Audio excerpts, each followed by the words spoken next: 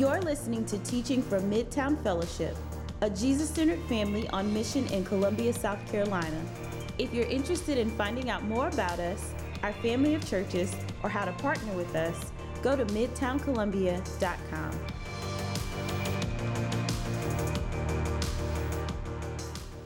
Matthew chapter 2. And this is one of those passages, yet again, like last week, where we were familiar with this story enough, and we tend to think of it as this bright and cheery story. But when you actually look at the text, you see it's pretty dark. And this is the story of the wise men and King Herod. We tend to think of it as one of these precious hallmark stories. But when you actually look at the text, it's not really so much about these old guys who present presents to a baby Jesus. It's actually a story about genocide. So, Merry Christmas! All right, Matthew chapter 2, let's get into it. Verse 1. Now, after Jesus was born in Bethlehem of Judea, in the days of Herod the king, behold, wise men from the east came to Jerusalem, saying, "Where is he who has been born King of the Jews? For we saw his star when it rose, and we have come to worship him." So to spoil things for you a little bit, when you think about the nativity scene and you see the wise men there, the wise men, according to this, were not there right when Jesus was born. It says in verse 1, after Jesus had been born, the wise men saw the star. So it was more than likely that these wise men got to Jesus when he was a few months old already. Also, for what it's worth, we often think with the nativity scene that there were just 3 wise men, but the passage doesn't indicate that. We tend to think 3 wise men because one of them was carrying gold, one was carrying frankincense, one was carrying myrrh. But when you look at this, a school of traveling astrologers like this would have included at least a dozen or so men on top of their wives and their servants and their kids and their livestock. So imagine this giant squad of people, and they're approaching King Herod. And then they get to King Herod's doorstep and they knock on his door and they say, "Hey, Herod, we're here to see the King of the Jews." And Herod's thinking, well, I'm the king. No, not you, the King of the Jews. You know where we can find him? And then we get to verse 3. When Herod the king heard this, he was troubled, and all of Jerusalem with him. So let me give you some backstory. He was a man who was driven by power and wealth. So much so, he taxed his people about 50%.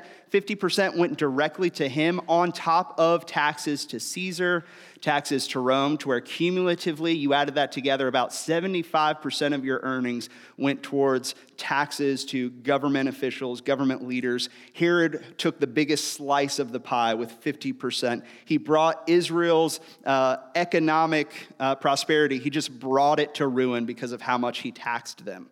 At one point, historians say when he was short on money, he found 45 of the wealthiest people in the city and had them killed and took all of their money. I would not advise that for you. This is what he did, though. He was also a man who was insecure about losing his power. When Herod came into power, the first thing he did was he slaughtered everyone from the old kingdom to prevent any competition for the throne. At one point in his life, he executed the Sanhedrin. This was Israel's, almost like their Supreme Court, the most religious leaders of Israel. He had them all killed because they were saying some things about him that he didn't like. At one point, in a fit of rage, he killed 300 court nobles in his kingdom. At one point in his life, he killed his 3 sons because he was paranoid that they were going to kill him and take his throne, including at one point, for fear that she would take his throne from him, he had his wife killed. So I hope for those of you who are married, that's a little encouraging to know your marriage could always get worse. All in all, he was chiefly concerned with being number one and making sure he stayed on top. So what does he do? Look at verse 4. Assembling all the chief priests and scribes of the people, he inquired of them where the Christ was to be born. And they told him, in Bethlehem of Judea. For so it is written by the prophet, "And you, O Bethlehem, in the land of Judah, are by no means least among the rulers of Judah. For from you shall come a ruler who will shepherd my people Israel." Then Herod summoned the wise men secretly and ascertained from them what time the star had appeared. And he sent them to Bethlehem, saying, "Go and search diligently for this child. And when you have found him, bring me word that I too may come and worship him." And what we know about Herod, it's like, yeah, right, no, he's not going to worship him. But his motive is, hey, wise men, hey, once you find out where Jesus is, you tell me, because I really want to meet this guy. He's a king, you guys are saying. I'm a king. Maybe we can hang out. We can talk about doing king stuff. But that's not really the case. Verse 9, after listening to the king, they went on their way. And behold, the star that they had seen when it rose went before them, until it came to rest over the place where the child was. So the wise men leave, they forsake where they are, and they go to follow the star. And let's skip on down to verse 12. And being warned in a dream not to return to Herod, they departed to their own country by another way. Now when they had departed, behold, an angel of the Lord appeared to Joseph in a dream and said, "Rise, take the child and his mother, flee to Egypt. Remain there until I tell you, for Herod is about to search for the child to destroy him." And he rose and he took the child and his mother by night and departed to Egypt and remained there until the death of Herod. So once again, we see an angel showing up in Joseph's life to tell Joseph what to do. Last week, we saw that Joseph didn't believe Mary at first when she was pregnant with Jesus, but then an angel shows up and says, no, she's telling you the truth. Marry her, be the father of Jesus. And we see him once again, an angel showing up and appearing and saying, you got to get out of here. Herod is trying to kill Jesus. Verse 16, then Herod sent and killed all the male children in Bethlehem and all in that region who were 2 years old or under, according to the time that he had ascertained from the wise men. So in this fit of rage, he slaughters all the children under the age of 2 in Bethlehem, just to make sure that he takes out this would-be king. Now, from what we know, in a small population like Bethlehem, it would have more than likely been about 20 to 30 kids. And regrettably, we find an instance like this completely shocking, and this was all too common back then. In fact, we don't even see this account in other historical accounts. We see a lot of historical events being echoed outside of the Bible in other historical accounts. We actually don't see this, which goes to show you stuff like this was all too common back then. And if it wasn't for the angel's warning, then Jesus would have been a victim of Herod's genocidal megalomania. So all this to say, this is not really one of those cozy bedtime stories that you tell your kids. And it's important to remember that every one of the gospel writers, Matthew, Mark, Luke, and John, they have all of this material, all of this source material to craft their narrative, to talk about what they want to talk about with King Jesus. And so when they include accounts, they're doing it with intentionality. They're doing it with a purpose. They're trying to communicate to us, yes, these things really did happen, and they're supposed to reveal something to us, the reader, whether about God or whether about people. And so the question we have to ask when we get to such a weird, shocking passage like this, we have to ask, why did Matthew include this in his narrative? Why does he pick this one? And here's the answer that I want to submit to you this morning, is that Jesus always, no matter who you are, is always going to provoke a response. Jesus always provokes a response because Jesus is the most divisive person you and I are ever going to encounter. Jesus is the most divisive person you and I are ever going to encounter. And I know this might be hard for us to believe, living in the Bible Belt. We generally tend to have neutral to positive feelings about Jesus. We have no real issues when people put mangers in their front yard, or when people say Merry Christmas to you, or we put a giant billboard on the interstate that says Merry Christmas. Like there's no public outcry. No one's shaking their fist at that sign every time they drive by, right? And yet, Jesus is the most divisive person you and I will ever meet. For example, we tend to love the Jesus of Christmas. Cute little baby Jesus, born in the manger, come to bring us joy and hope and peace. But the moment we start actually thinking about the teachings of Jesus and what he calls us to do, that's when we start to get uncomfortable. When he starts to say things like, die to yourself daily, give your money, give your possessions away, confess your sin regularly to God and others, love your enemy or the person that you don't like very much, who you want to love the least, show love to that person. Well, that's the moment we start to get really uncomfortable. Some of us here are on the other end of the spectrum. You tend to think of Jesus as a good moral teacher, so you're down with all the things about loving your neighbor, to give your stuff away. Yes, you should open up your home to the outcast, absolutely. But when you start looking at the things that Jesus said, specifically that he was God incarnate, that he was the only avenue for salvation, well, now. Jesus, he's just being a little narrow-minded here. That's what's going on. Jesus makes us uncomfortable. And from what it's worth, I kind of see this week in and week out on a regular basis. Like, it's not that dark in this room. Like, I don't know if y'all know this. I can see you when I talk, right? When it comes to certain topics, like I can see heads nodding and people are smiling and taking notes, but then I'll bring up another topic of Jesus, like what he has to say about sex or submitting to God's authority. That's when those people who were nodding, suddenly they're not nodding anymore. People don't like to take notes about that for whatever reason. And I'm that way too. There are things about Jesus that make me uncomfortable, and the truth is, this has always been the case. For the last 2,000 years, Jesus has made people uncomfortable. Jesus has always been divisive.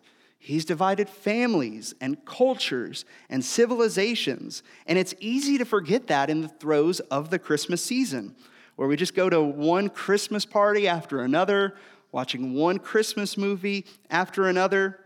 And yet this story, this one particularly reminds us Jesus is divisive. And the dividing line has been and always will be, which kingdom are you going to live for?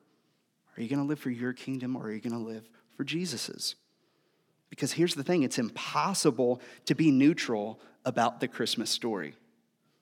Did you know that? It's impossible to be neutral about the Christmas story, because if the story of Christmas is true, if the Son of God really came into this world 2,000 years ago, this means the true king of the cosmos is Jesus. And if he's the true king, guess who is not the true king? It's not us. If he's the true king, guess who's the one who gets to call the shots? It's not you. It's Jesus. If he is king, then we have lost the right to be in charge of our lives. No one's neutral about that. No one hears a statement like that no one is neutral if King Jesus is in charge of your life. No one hears a statement like that and goes, oh, yeah, okay, cool, I'm down. No, of course not. Because at the end of the day, there are only two responses someone can really have to Jesus. And Herod shows us an example, albeit an extreme one. His response is elimination, to get rid of Jesus, to reject Jesus. In ancient times, Herod's response was actually a very normal thing for kings to do. It was very normal. In order to protect their throne, their way of life, kings didn't want anyone to compete for their throne. So when a new king would rise to power, the first thing they would do is they would wipe out the old dynasty to prevent an uprising. During their rule, if at any point they felt a threat to their way of life, any threat to how they operate, any threat to their wealth, their comfort, their approval, their power, their control, their happiness, their way of life, they would attack. And we actually see this all throughout Herod's life. In essence, if there was ever ultimately a threat to his happiness or the life he had grown accustomed to, the logical response was take it out, remove it, eliminate it at all costs. For Herod, Jesus was a threat to his kingdom, so his only option was elimination. And here's the thing, Jesus is a threat to our kingdom too. In every human heart, there is a little king that wants to rule, that is threatened by anything that may compromise our desire to be omnipotent over our lives, our desire to be sovereign over every aspect of our lives. This is why when someone challenges us on something, if someone challenges you on anything, perhaps how we spend our time, our knee-jerk reaction is not to say, "Oh, wow, thank you so much for calling me out on that. I had no idea. You've opened my eyes. I'm a better person now. Thank you so much for this piece of truth that you have given me. May God bless your soul." That is not our reaction. 99.9% of the time, when someone says to you something like, "Hey, maybe you shouldn't be spending so much time watching TV, and maybe you should talk to your wife," we respond with, "Well, yeah, maybe you shouldn't spend so much time thinking about how much I spend my time." Or maybe you're not as confrontational as me, and it comes out more like, "Well, I've had a hard day. Hey, things have been really crazy for me. I just need some me time," or whatever. Or it may not be overt like that, but deep down in your soul, your pride kind of gets hurt a little bit, and you think to yourself, "Who are you to infringe on my domain?" Or, I'm certainly not going to open up to you again about how I spend my time." And when you think about it, Jesus is a threat to how we spend our time, how we spend our money. He's a threat to our comfort, a threat to our power, a threat to our control, our threat to our in-the-moment happiness. He's a threat to our pleasure and the life we've grown accustomed to. And if our highest aim in life is to make our lives better, if the highest aim of life is just to improve ourselves just one step at a time, Jesus is absolutely a threat to that. And while all of us have significantly less power than Herod did, we'll likely not use it to do such an evil thing, but what we will do is we will seek to eliminate Jesus from our lives just the same. We'll seek to eliminate Jesus in our lives just the same. Here's how I think this shows up with us. Is for many of us, we are okay with Jesus, but only up until a point. Only up to a certain point. But the moment you get me uncomfortable, the moment you start to make me squirm, well, hey, then I'm out. Then I get really quiet in life group, or I don't want to be in that life group, and I find a different one that makes me more comfortable. Or I leave a church and find another one that makes me more comfortable. Or I just walk away from Jesus altogether. So I'm great with Jesus. I want to be identified with Jesus up until a point. But when it comes to, I have to choose and trust and follow Jesus when it comes to my singleness and my sexuality, what happens if I never get married? What happens if my desires don't get met? Well, sorry, Jesus, I was with you for a time, but I'm over it now. That's just not going to do. I'm great with Jesus, but only up until the point where he calls me to deny myself, to love people who I don't really like or enjoy. And you call me to love those people? Sorry, Jesus, I'm out. Ever heard of Boundaries? Maybe I should buy that book for you, Jesus. You should read that. Jesus, I'm cool with you, but only up until a point, but where you call me to prioritize the things of our church family, to prioritize life group relationships, and to not take my kids to every soccer game, to every dance recital. Sorry, Jesus, I'm out. My kids have to come first. So we're great with Jesus, but only up until a point. And when he says something to us about how we spend our time, how we spend our money, who we should or shouldn't sleep with, who we should go be reconciled with, what we need to repent of, what our family should do and prioritize, well, then Jesus, I'm all about it, but only up until a point. And at a certain point, I'm just going to walk away.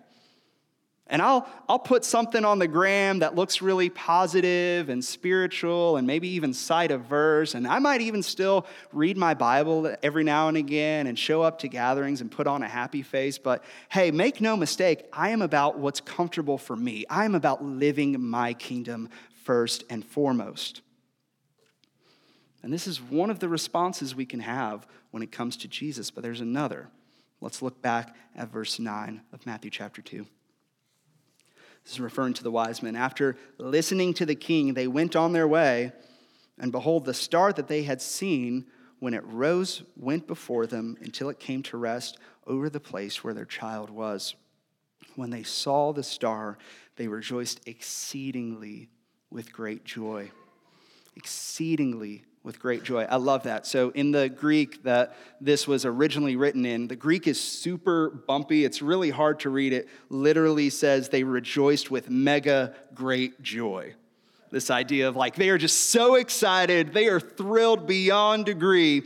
Imagine this caravan of wise men, and they're traveling, and they've heard from Herod, and now they're traveling to Bethlehem. They're following this star, and they're walking through the desert under the blistering sun and even those cold nights, and they're just walking. And finally, they see it. They see the star over King Jesus' house, and they just respond. They're just overwhelmed with excitement. They rejoice with this mega great joy.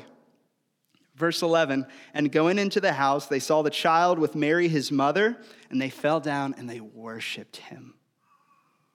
Then opening their treasures, they offered him gifts, gold and frankincense and myrrh. This is the type of response you give to a king. This is the type of response you give to God. These wise men, these were men with power and prestige. They had kingdoms of their own. And what do they do when they see Jesus, baby Jesus, as a helpless child? What is their response? They fall to their knees in worship. They lay down these treasures at his feet. Gold, frankincense, myrrh. What's really interesting, these objects, these were costly things. These weren't just souvenirs you get from like an airport gift shop. These were objects that you would have found in the Jewish temple. This was dating all the way back to the Exodus. That in the tabernacle where God's presence was residing, you would find objects like this within the tabernacle. And in the tabernacle, the only people that were allowed in order to be in front of the presence of God were the Levites. These were people who were ethnically from a certain tribe of Israel, and they had to ceremoniously wash themselves and cleanse themselves and go through all these rituals and rites before they could step into the presence of God. And so then you have these wise men from pagan backgrounds in foreign countries, not ethnically Jewish, and they're dirty, and they're caked in mud, and they are sweaty, and they're having a hard time catching their breath, and they are standing before the presence of God, laying down their treasures that we see all the way back in the tabernacle. It's a picture that King Jesus is drawing the whole world to himself. Not just the Jewish people, not just the religious folks, but the whole world from the most unlikely backgrounds. He's making a people for his own who are exchanging their kingdom for his. And just consider for a moment just how bizarre this scene would have played out. You're Mary and Joseph, and you're hanging out with Jesus, who is only like 3 months old, and you have 100 people just bustling through your door, and they just start worshiping your baby. Like, we have 3 kids. We've had visitors in the hospital, but none of them have ever just like fallen down on their face just worshiping, right? This would have been a really bizarre account. And the reason why the wise men do this is very simple. They found something better. They found something better than in-the-moment happiness, something better than improving your life one day at a time. They found something, or rather someone, who provides this mega great joy. And the chief lie we believe, the lie Herod believed, the lie that moves us closer to choose our kingdom over Jesus's, is that if Jesus is king, if he really is king, then he's going to be a threat to our joy. And the point at which we stop being okay with Jesus is the point in which we believe our joy is in jeopardy. It's not just that we fear that his kingship and what it will mean for our everyday lives, but that trusting and following him is going to be a threat to our happiness. But nothing could be further from the truth. Joy is precisely what Jesus came to give us. Joy is the business of heaven. John 15:11, Jesus speaking this, he says, "These things I have spoken to you, that my joy may be in you, that your joy may be full." This idea of full, overflowing to the brim with joy. This is what he is offering us. This is exactly what Jesus came to do, to give you this mega great joy, a joy that is not grounded in your circumstances, a joy that is not grounded in your feelings, but in the unshakable promises of Jesus for you. A joy that says, no matter what happens, I know my eternity is secure, and now I can go live that out. I know that my sins are as far as from the east is from the west. Therefore, I can live a life of joy. And this does not mean that life is going to be perfect. This does not mean that everything is going to go your way, as though you will never have hardships ever again. Rather, even when things are dark, even when it feels like life is just ripping you apart, you've got something to stand on, and that's the presence and promise of God for you in your life. That's joy. That even when you're beat up, and even when you're hurting, and even when nothing is going the way you want it to go, you have a God who cares for you, a God who has your eternity secure forever. That's joy. But joy is going to be found in his kingdom, in seeking his kingdom and not our own. If you want to know how I know we don't have joy, I just did some brief research over this last week. I could give you tons of examples, but I could give you one. Did you know the average American spends about a little over 8 hours a day on media, whether that's TV, phones, entertainment? But what that shows us is we spend a third of our lives just consumed with entertainment. We're doping ourselves away because we want joy. We're numbing ourselves, and we're just trying to find anything that can give us any relief. But if you continue down the kingdom of self, it leads you to the exact place that Herod's kingdom led to. A life marked by paranoia and anxiety and defensiveness and hostility and self-righteousness and distraction and elimination of anything challenging. But to be a person marked by joy is only going to happen when you let Jesus call the shots in your life, especially even when he makes you uncomfortable. In those moments when Jesus makes you uncomfortable, you have a decision right then and there. Whose kingdom are you going to pursue? Are you going to pursue your kingdom and the path it leads to? Or are you going to pursue Jesus and the path that leads to? Are you going to choose your happiness in the moment? Or are you going to choose your joy that is eternally secure? Are you going to reject him, or are you going to worship him? When you choose Jesus, and I don't mean choosing Jesus by just saying yes to the intellectual facts and, just going through the religious motions. I mean, when you let Jesus call the shots more and more in your life with every category of your being, you start to experience the type of life deep down that you really long for. The type of life you were designed for, a life marked not by you, but by Jesus. Not your desires, but Jesus's desires. Not your happiness, but your joy. That when you lose yourself and you pick up your cross daily, only then you will find your life in him. So that even when Jesus makes you uncomfortable, you can trust him. You can trust him because he is a good king. So that even if you don't want to obey because happiness would tell you otherwise, you can lean on him because he is good. And if you want it, if you want this type of joy that Jesus is offering, it is there for the taking. All you have to do in the language of the New Testament is to simply believe and repent. To believe that Jesus loves you, that he is God incarnate, that he lived the perfect life you never could. He died the death you deserve. He rose again for your sin. And to repent, to change your mind, to change your thinking, to change your ways, to exchange your kingdom for his, and to trust that he knows what is best for you. And the invitation for us this morning is this invitation to this mega great joy that Jesus is offering. To change how you think joy is found, to change your ways of pursuing it in the hands of your own kingdom, to stop attempting to eliminate Jesus' rule in your life and to trust him with it. Trust him. that his ways are better than your ways, and to trust that he and he alone heals and forgives and delivers you and gives you life and joy to the fullest for those who seek after him and who worship him no matter what. Will you pray with me?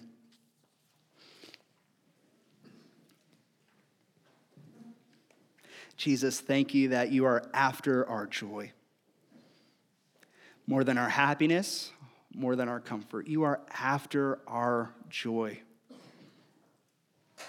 So, Spirit, we just ask that as we go about this week, in those moments where we get really uncomfortable because we don't want to obey the things you tell us to do, in those moments, will you just bring this to mind? Help us to choose your kingdom over ours. Help us to be a people who are marked by joy, that no matter what we are going through, that we have the resolve to commit ourselves to know that you know better than we do. So God, we ask, with our joy being on the line, will you make us uncomfortable? Will you make us uncomfortable so that we can turn all the more to your kingdom and not ours? We pray this all in Jesus' name. Amen.